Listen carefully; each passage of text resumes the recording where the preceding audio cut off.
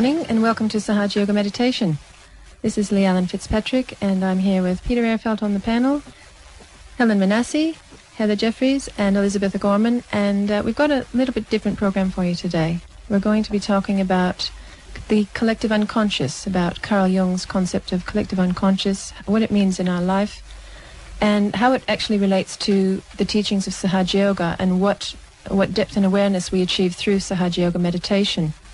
Carl Jung felt, based on his wide experience of the Western mind and its workings, that the Western mind is so dominated by the rational and intellectual and scientific approach to life that we often fail to come to terms with the intuitive events that just happen. And these events can be quite irrational, and yet they're a result of the spontaneous exposure to some part of our unconscious mind, and that we actually tend to shut out these intuitive prompts from the unconscious. Now, after Kundalini has been awakened through Sahaja Yoga meditation, and we're going to have a chance to experience that later in the program, the subtle energy system within our central nervous system enlightens our spirit, it enlightens our brain, our central nervous system, and we're able to become more and more conscious of the workings of the unconscious. We can experience new intuitive dimensions within our awareness and develop the determination, really, and understanding needed to balance and accommodate this new, deeper awareness that emerges. By getting in touch and developing our connection with all these sometimes very puzzling forces in our life, we come to understand what reality really is and what it means to follow your heart, which in the West, as Jung pointed out, we don't do that anymore. Now, through the meditation, we introspect and we can come to fully know ourselves. We come into the balance of what we are, who we are. And I suppose to start, we can maybe, Helen, could you define to us what collective unconscious actually is? Before we sort of talk a little bit about Jung's idea of what the collective unconscious is, a good example to me is like in the movie 2001 Space Odyssey.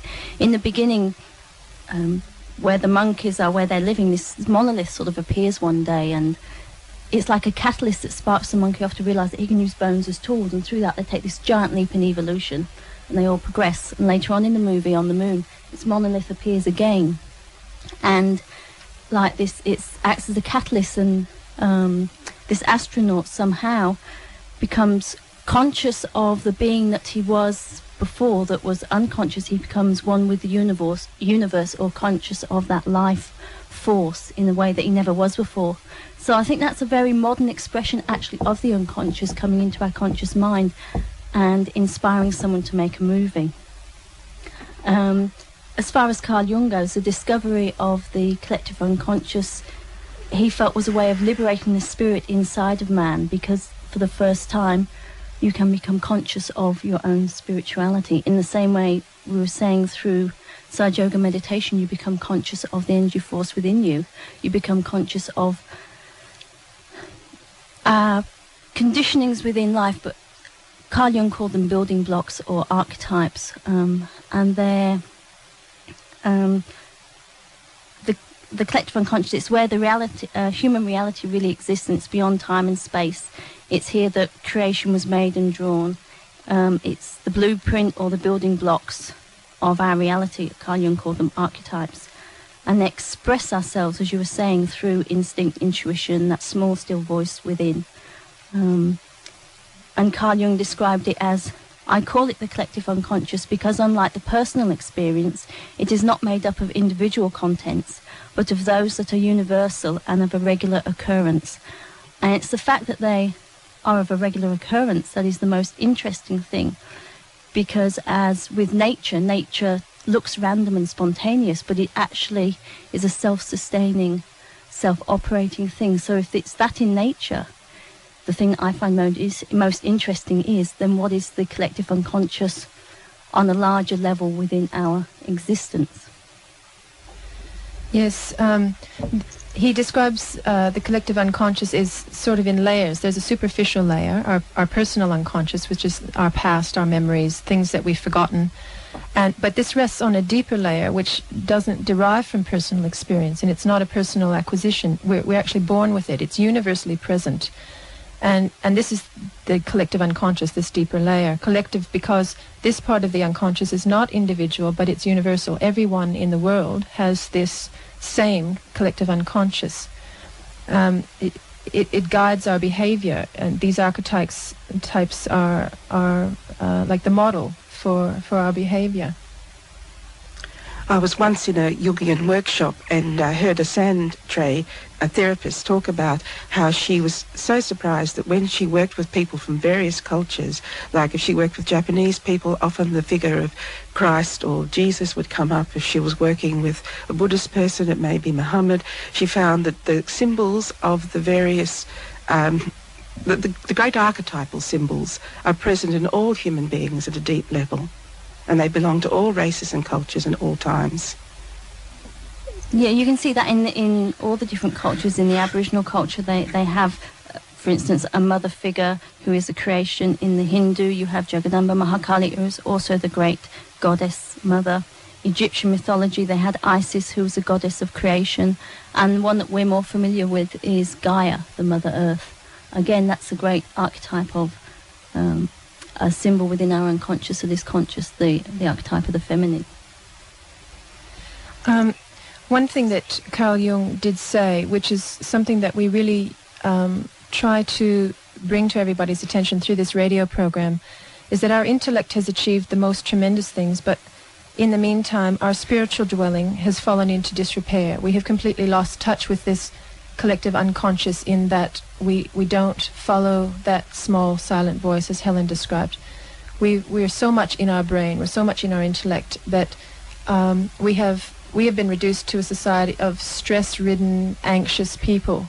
We live in chaos because this disintegration has occurred. Our conscious self is not listening to the prompts of our natural self. Yeah. Did you find that, Elizabeth, like, I know you studied Jungianism a very long time ago. Did you find that small, still voice within you was trying to give you prompts and direct you, and did you ignore it or follow it? Or? Yes, I think I ignored it to a certain extent because Jungian, what I think is that Jungian thought is very intellectual. It's very much in the head.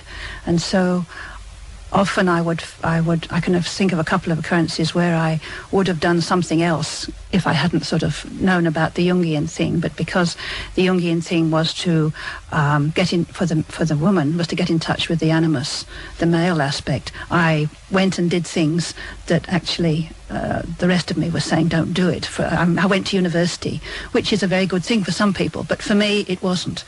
And I had all these dreams which were saying, don't do it, don't do it. But I was able to rationalise it into, oh yes, this was only so-and-so and so-and-so. Looking back on it, I can see that my heart was telling me, don't do this stuff because it's not good for you. But I persisted because my head said, this is what you should do. So, yeah. Yeah, I think, Heather, your experience was a little different from what you were saying. You sort of followed, perhaps because you were looking in a different way, the prompters that came from the unconscious. Well, I think when you're seeking and you're trying to find your spirit, you get signposts along the way. And one of them was an old theosophist that I met. And if you like, in the Jungian archetypes, he was a wise old man. And he said to me, Heather, what you are looking for is that which is looking. I pondered on this for many a long time, I remember. And then I thought, I have to go inside. That is the only way I can find what I'm looking for. In our culture, everything is external. And we look outside, and we look at the material world. We've forgotten nature. We've forgotten the natural world. And so I was looking for a way inside. And I had the same experience as Elizabeth. I went to university and did all these things too. And I don't think it was good for me that much either in that respect. But there were other sides to it. Like, it did lead me to go inside and to find the world of the archetypes, of the collective unconscious. This part of us that's universal to all human beings. So that I had amazing signposts on the way, and I look at it. One day I was talking to a very old Jesuit priest, and I said to him that I knew I was looking for the Holy Spirit. I also knew that I needed to find the feminine This was what Jung was always talking about, the feminine. But I wasn't sure exactly what the feminine was. I had many ideas. It was to do with the Mother Earth. It was to do with nature. But what else was it? And he held both my hands and he said, if you're interested in Jung and if you're looking for the Holy Spirit, you must know this. He said, Mary and the Holy Spirit are one and the same being. As I was a Catholic, I understood that in some level of my being. But I was a young mother at the time with small children around, and I was very busy with other things as well. But that stayed with me. And then when I got interested in the Jungian process, I found the very first time I was ever handed a lump of clay and said, make something. What I made was the figure of the Great Mother. I didn't even know I'd done that at the time, but that's what I had done. And so eventually, when in my seeking, as I started looking and looking, I finally found that archetype of the Great Mother. But to my great surprise, she wasn't just an archetype in the unconscious. I thought I was looking for that in my brain somewhere, in my mind. And it wasn't there. There was actually a real being who was the Great Mother. We have a man in England who practices Hatha Yoga, Kieran McLaughlin, and he's written a very nice song about this source, this ocean of the source, and we're going to play that right now. It's Ocean Bound.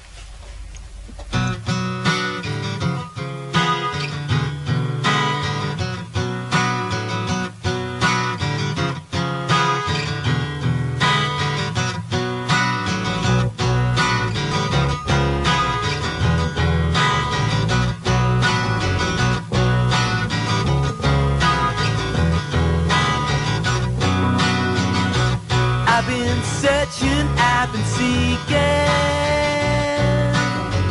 and now I know exactly what it is I found. Sometimes coincidence seems uncanny. It's taken so long, and just hope I'm ocean bound.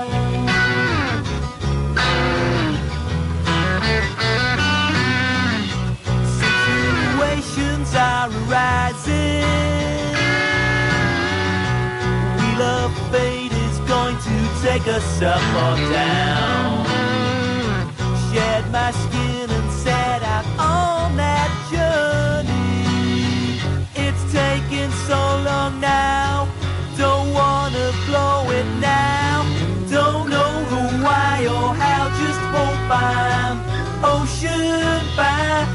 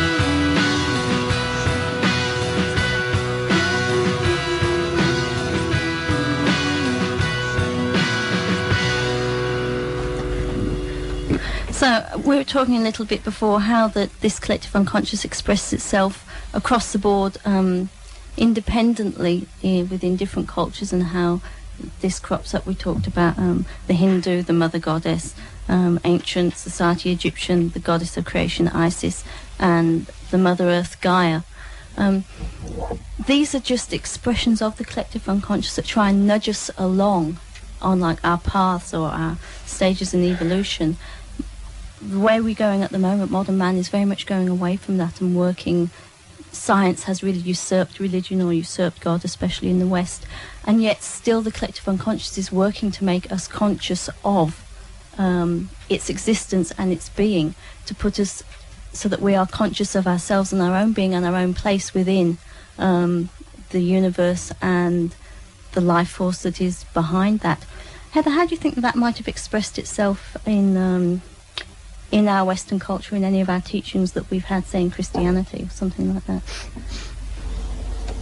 One thing that really struck me when I was watching a video one day of Jung speaking, he said, religion is nothing if it's not obedience to your own experience. And I'm trying to tie this in with what Helen's asked me, but I suppose cultures, other cultures that weren't so scientifically based, were always obedient to their own experience. Like the Australian Aborigines had their own totem animals, and they felt no difference between themselves and that totem animal. Or the American Indian would know if he saw an eagle that day as he was doing whatever he was doing, he would find that greatly significant and he would take notice of it. So in a way, he was always being obedient to his own experience. He was taking notice of the natural world, and that's what we've come away from. So a lot of indigenous cultures still that are around in the world seem more in touch with themselves because they're more in touch with nature and with that internal voice. Do you think this is why? Because they're more in contact with the archetypes of their being? Yes, because the archetypes are living for them. So it's still relevant in their everyday life. Yes, yes. I mean, Jung used to be concerned about the state of modern churches because he said that the archetypal life was dying. The numinous value was going because Western people had become too one-sided, too much on the side of materialism, of thinking and planning and doing and acting, and losing this elusive name, the feminine, losing that feminine quality. There's a very nice translation called Ua Hu King. It's the unknown teachings of Lao Tse. And I'll just read number 38 for you because it completely relates to what we're talking about here. Why scurry about looking for the truth? It vibrates in everything and every not thing, right off the tip of your nose. Can you be still and see it in the mountain, the pine tree, in yourself? Don't imagine that you'll discover it by accumulating more knowledge. Knowledge creates doubt, and doubt makes you ravenous for more knowledge.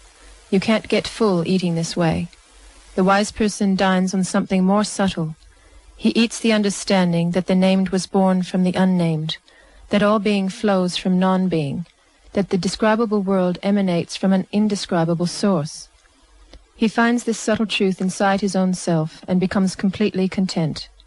So who can be still and watch the chess game of the world? The foolish are always making impulsive moves, but the wise know that victory and defeat are decided by something more subtle. They see that something perfect exists before any move is made. This subtle perfection deteriorates when artificial actions are taken, so be content not to disturb the peace. Remain quiet. Discover the harmony in your own being and embrace it. If you can do this, you will gain everything, and the world will become healthy again. If you can't, you will be lost in the shadows forever. That really says how much in the West we are so busy, our brains are going so much that we don't have time to be quiet, to listen. And you were talking about listening to or being aware of signposts, or listening to the clues that you're given. We're not quiet enough to do that, and I think that in other cultures around the world, they are still sufficiently in touch with the nature or with their own inner quiet voice that they can hear that. You have the archetypal sort of thing of water as the feminine. That comes up all around the world too. You have it in the Christian context as the baptism. You have it in the Kuan Yin, where she pours this never-ending water from the pot that she carries. I'm sure there are other ones that I can't remember, but maybe you can think of something there. Can you have that?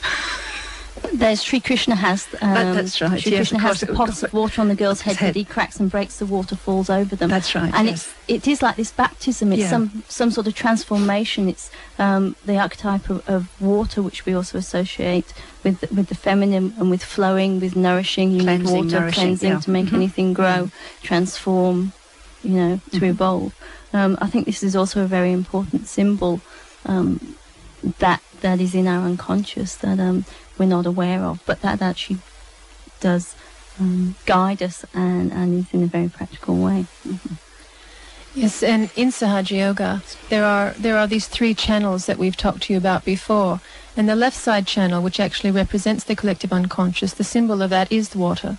It is the moon. It's that cooling, soothing, nourishing force. And that's exactly what Jung has described collective unconscious as being. Another thing about Jung was written by Lawrence van der Post, and he was describing the energy of Carl Jung and described how he was actually consciously tapping into his collective unconscious. He wrote, "Moreover, Jung's energies were never exhausted, not only because he was physically strong, but because he followed the mainstream in himself. In this way, he was unlike so many of the men and women of our time who live on the capital of their energies because they find themselves embattled against their natural selves." So he just flowed with his own flow, basically. Mm. And you were telling me earlier, Elizabeth, about how something you read in the Bible years ago seemed very relevant to you when you were looking or seeking for things. There was this I think it's from the Psalms, "Like as the hart desireth the water brook, so thirsteth my soul after thee, O God." And this sort of seemed to put in a nutshell this feeling of yearning and seeking and looking that I was looking for. I didn't know quite what I was looking for. Like Heather, I had this feeling that I wanted the feminine spirituality. I actually got as far as trying to set up a group of women to study, which is, looking back on it, a bit silly, but at the time, it's feminine spirituality. And we looked in Jungian books, in many old mystics and many old writings and poetry, and because it comes up time and time again. But although it was very interesting, in inverted commas, it didn't actually get me any further. But perhaps it was a stage. But then when I actually got as far as getting my realization, this yearning, this thirst that I'd had for years just went. It was as if I'd come home. And like it had been quenched. It had been quenched, satisfied exactly. for you. Mm-hmm. Satisfied, yeah. We're going to listen to a little bit of Ali Akbar Khan's Water Lady on the Garden of Dreams CD.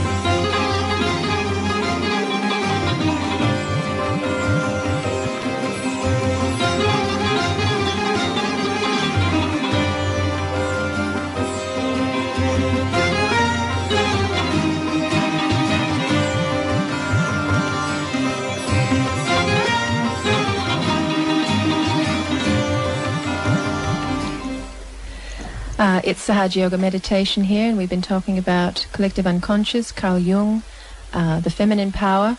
That was actually Power of Joy, not Water Lady. Sorry for that.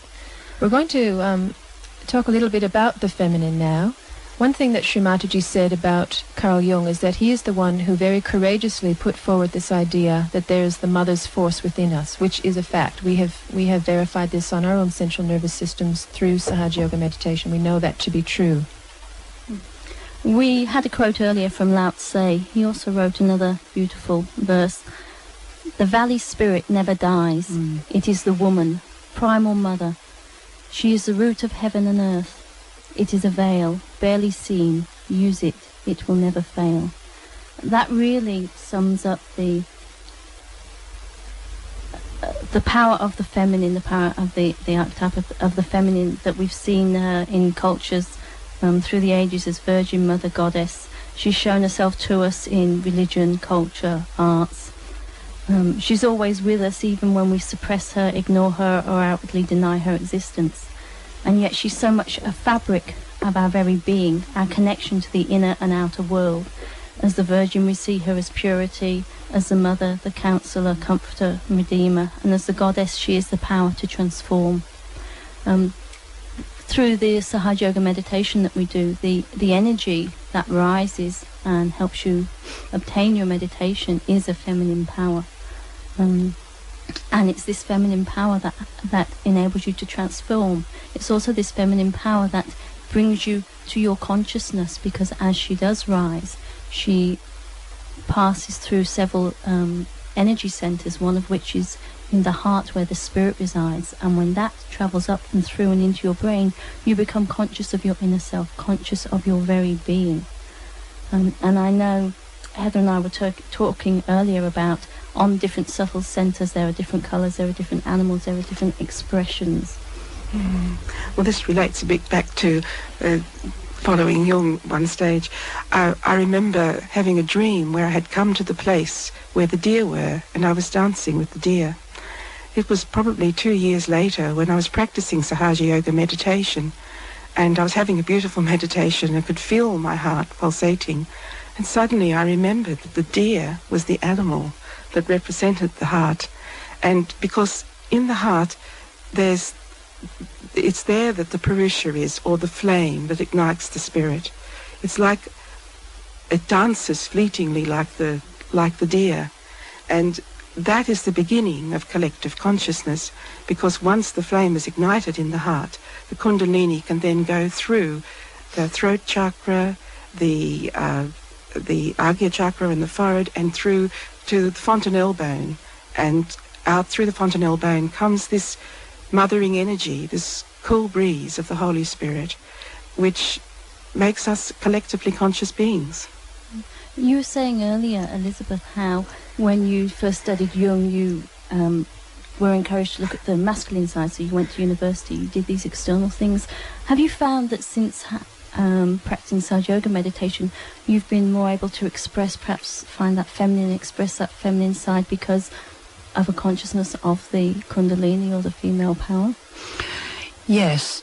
I found that my creative side, I really started to paint, and I found that really released my creativity in a way that I'd never been able to do before. When I was in the Jungian bit, because of the intellect, I thought I would do something along the lines of art therapy, where you study people's paintings and then you say, it means this, that sort of thing, which can be quite a useful tool at that sort of stage. And I had been to an art therapy workshop, and at the end of it, they said, okay, paint a picture showing what your goal in life is. So I painted this picture of a garden full of flowers with union with God written across the bottom. And at the end, we all put our pictures down on the floor, and there was mine, in amongst all these ones saying, manager of this such and such, superintendent of that, matron of something or other.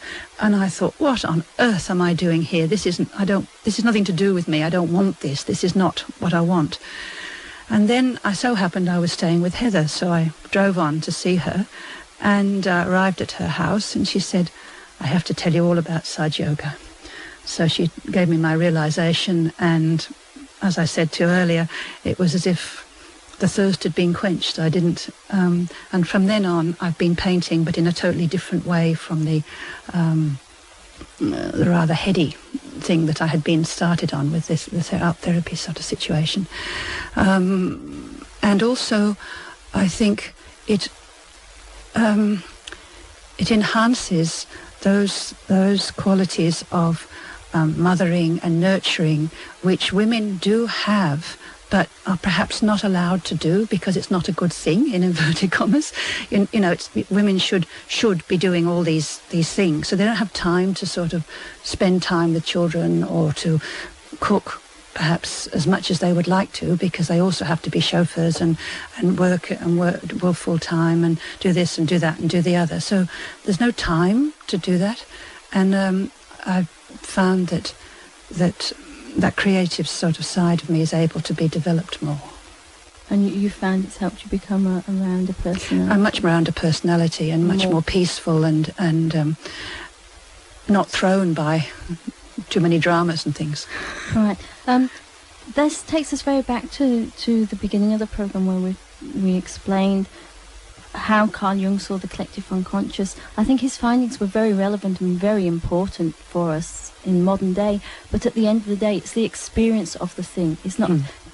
You've got to know, you've got to be conscious, you've got to know the collective unconscious. So the question for me, which is comes to my mind and makes me very interested, is, so if there is a collective unconscious, what is the being, what is the life force behind that generates that makes that? And it seems to me that through the awakening of the Kundalini, you can begin to have a connection to that, and through a meditation and the awakening of that meditation, you can discover what this is for yourself, your own experience, one step beyond Jung.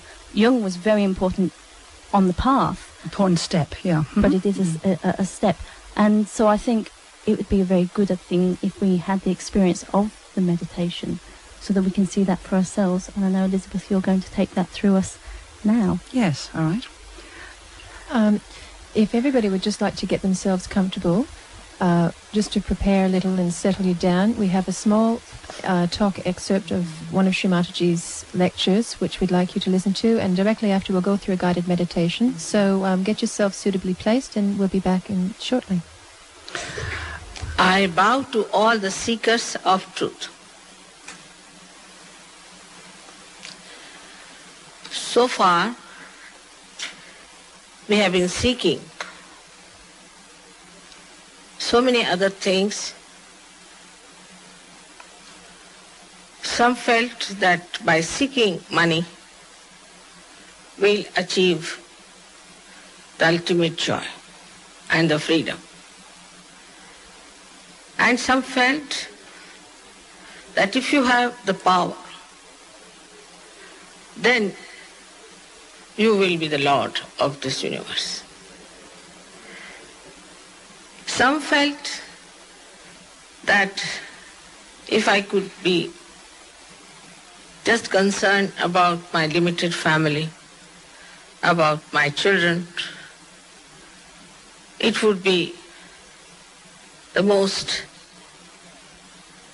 joyous thing. Ultimately, we discover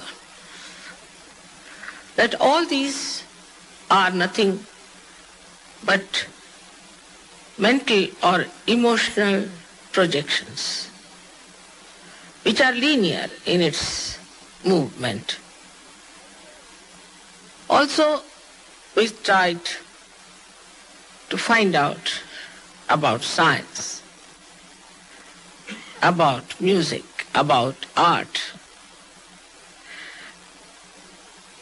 But any one of them on one side of our mental or emotional projection make us absolutely one-sided, or we can say they put us into imbalances. And we can see the effects of that in modern times that people are having problems which we feel have no solutions for it. And sort of we are sometimes on the verge of shocks. As a result of that, people have taken to things which are very absurd and destructive. That has added to the problems that we have already. So let us find out the truth about ourselves. Why are we here on this earth? And what have we to achieve by leading this human life? And there, when we start asking this question, we look back at all the great prophets and incarnations and try to understand why is it they never had these problems as we have, except that others tortured them and troubled them, killed them, poisoned them. They themselves were at peace with themselves and always thought of the benevolence of them, of others, and also of the whole collective. This kind of personalities we have seen in every country. It's not only in a particular country, but everywhere we have seen there have been such great people. What was the basis? What was their speciality? Why were they higher than us? How could they see a greater vision? For that, I say, we have to seek the truth. And the truth is within ourselves. The truth is within us lies the spirit which is reflected in our heart, and that we have to bring that spirit into our attention. And the another truth is that all the living work, all the beautiful work of creation and also of our evolution, everything is done by a power which is called by different names, like in Quran they call it Ruh. In Bible we call it all-pervading power of God. In Sanskrit language it is called as Brahma Chaitanya. In every scripture it is described as a subtle energy which looks after us, which works out all that is living, which does everything that is important for us, everything that is vital. This energy exists. Now when I say all these things to you, you need not take it up as the truth itself. But like scientists, you must keep your mind open. And whatever I'm saying should be treated as if there is a proposition before you put like a hypothesis. This is from Edmund Whitmont's Return of the Goddess. A new mythologism is arising in our midst and asked to be integrated into our modern frame of reference. It is the myth of the ancient goddess who once ruled earth and heaven before the advent of the patriarchy and the patriarchal religions. The goddess is now returning, denied and suppressed for thousands of years of masculine domination. She comes in time of dire need. In the depths of the unconscious psyche, the ancient goddess is arising. She demands recognition and homage. If we refuse to acknowledge her, she may unleash forces of destruction. If we grant the goddess her due, she may compassionately guide us towards transformation. If you would like the process of realization now, if you could take your shoes off, if that's possible. Sit comfortably in the chair. Put your hands palm upright on your lap. Shut your eyes so that your attention is inward, and just take a couple of deep breaths just to settle yourself. Then take your right hand and put it on your left heart, and inside yourself say, we're referring here to the Kundalini, which is a mothering, nurturing energy. So you say, Mother, am I the spirit? And you ask that question inside yourself 3 times.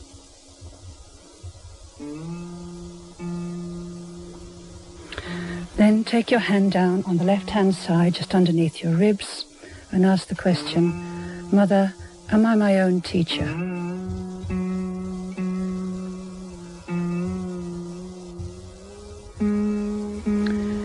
Then take it down to just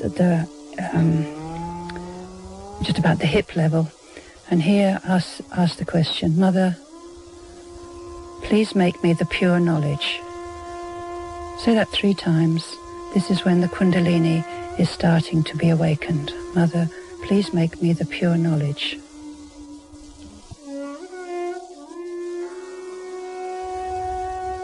Bring your right hand up onto the left side again, and here say, Mother, I am my own teacher. I am my own master.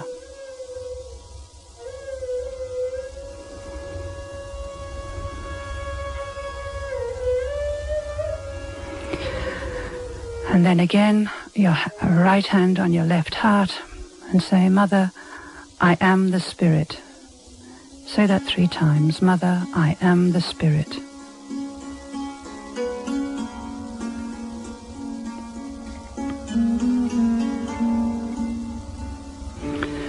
And take your hand up onto your shoulder, between your neck and your shoulder on the left-hand side. And here you say, Mother, I am not guilty at all. I am not guilty at all.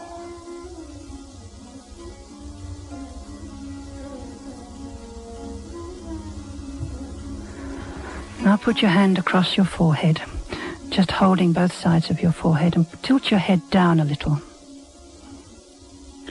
Here you say, Mother, I forgive everyone and I forgive myself. Say that with great sincerity from the heart. Mother, I forgive everyone and I forgive myself.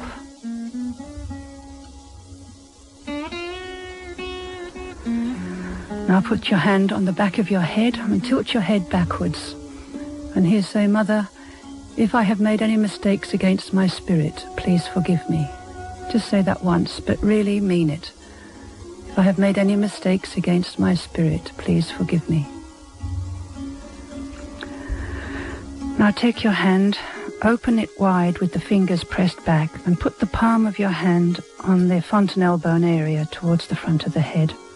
Press it down firmly and rotate it in a clockwise direction, moving the scalp, not just moving your hand over your hair.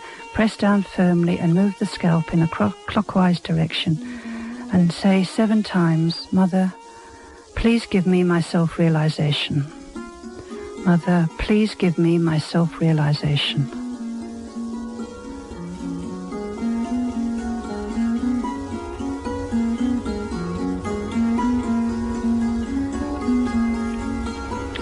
And take your hand down and leave it palm upwards on your lap for a few moments.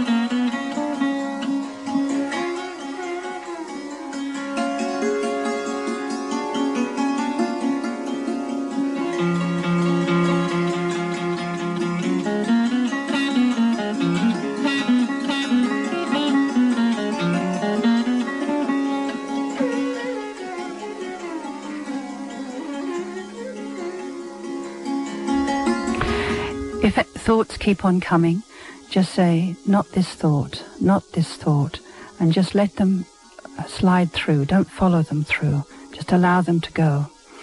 Try to keep your attention at the top of your head where your hand was on the fontanelle bone, and just allow yourself to be peaceful and quiet.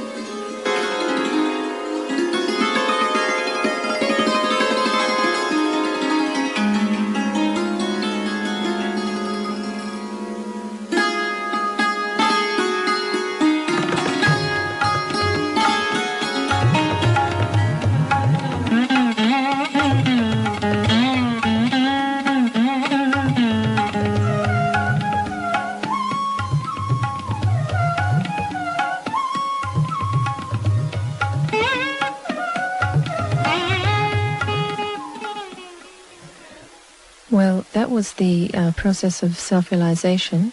The meditation actually occurs as a result of this Kundalini awakening. Meditation is the state that occurs. It's not something that we do. It's something that actually happens within us on our central nervous system.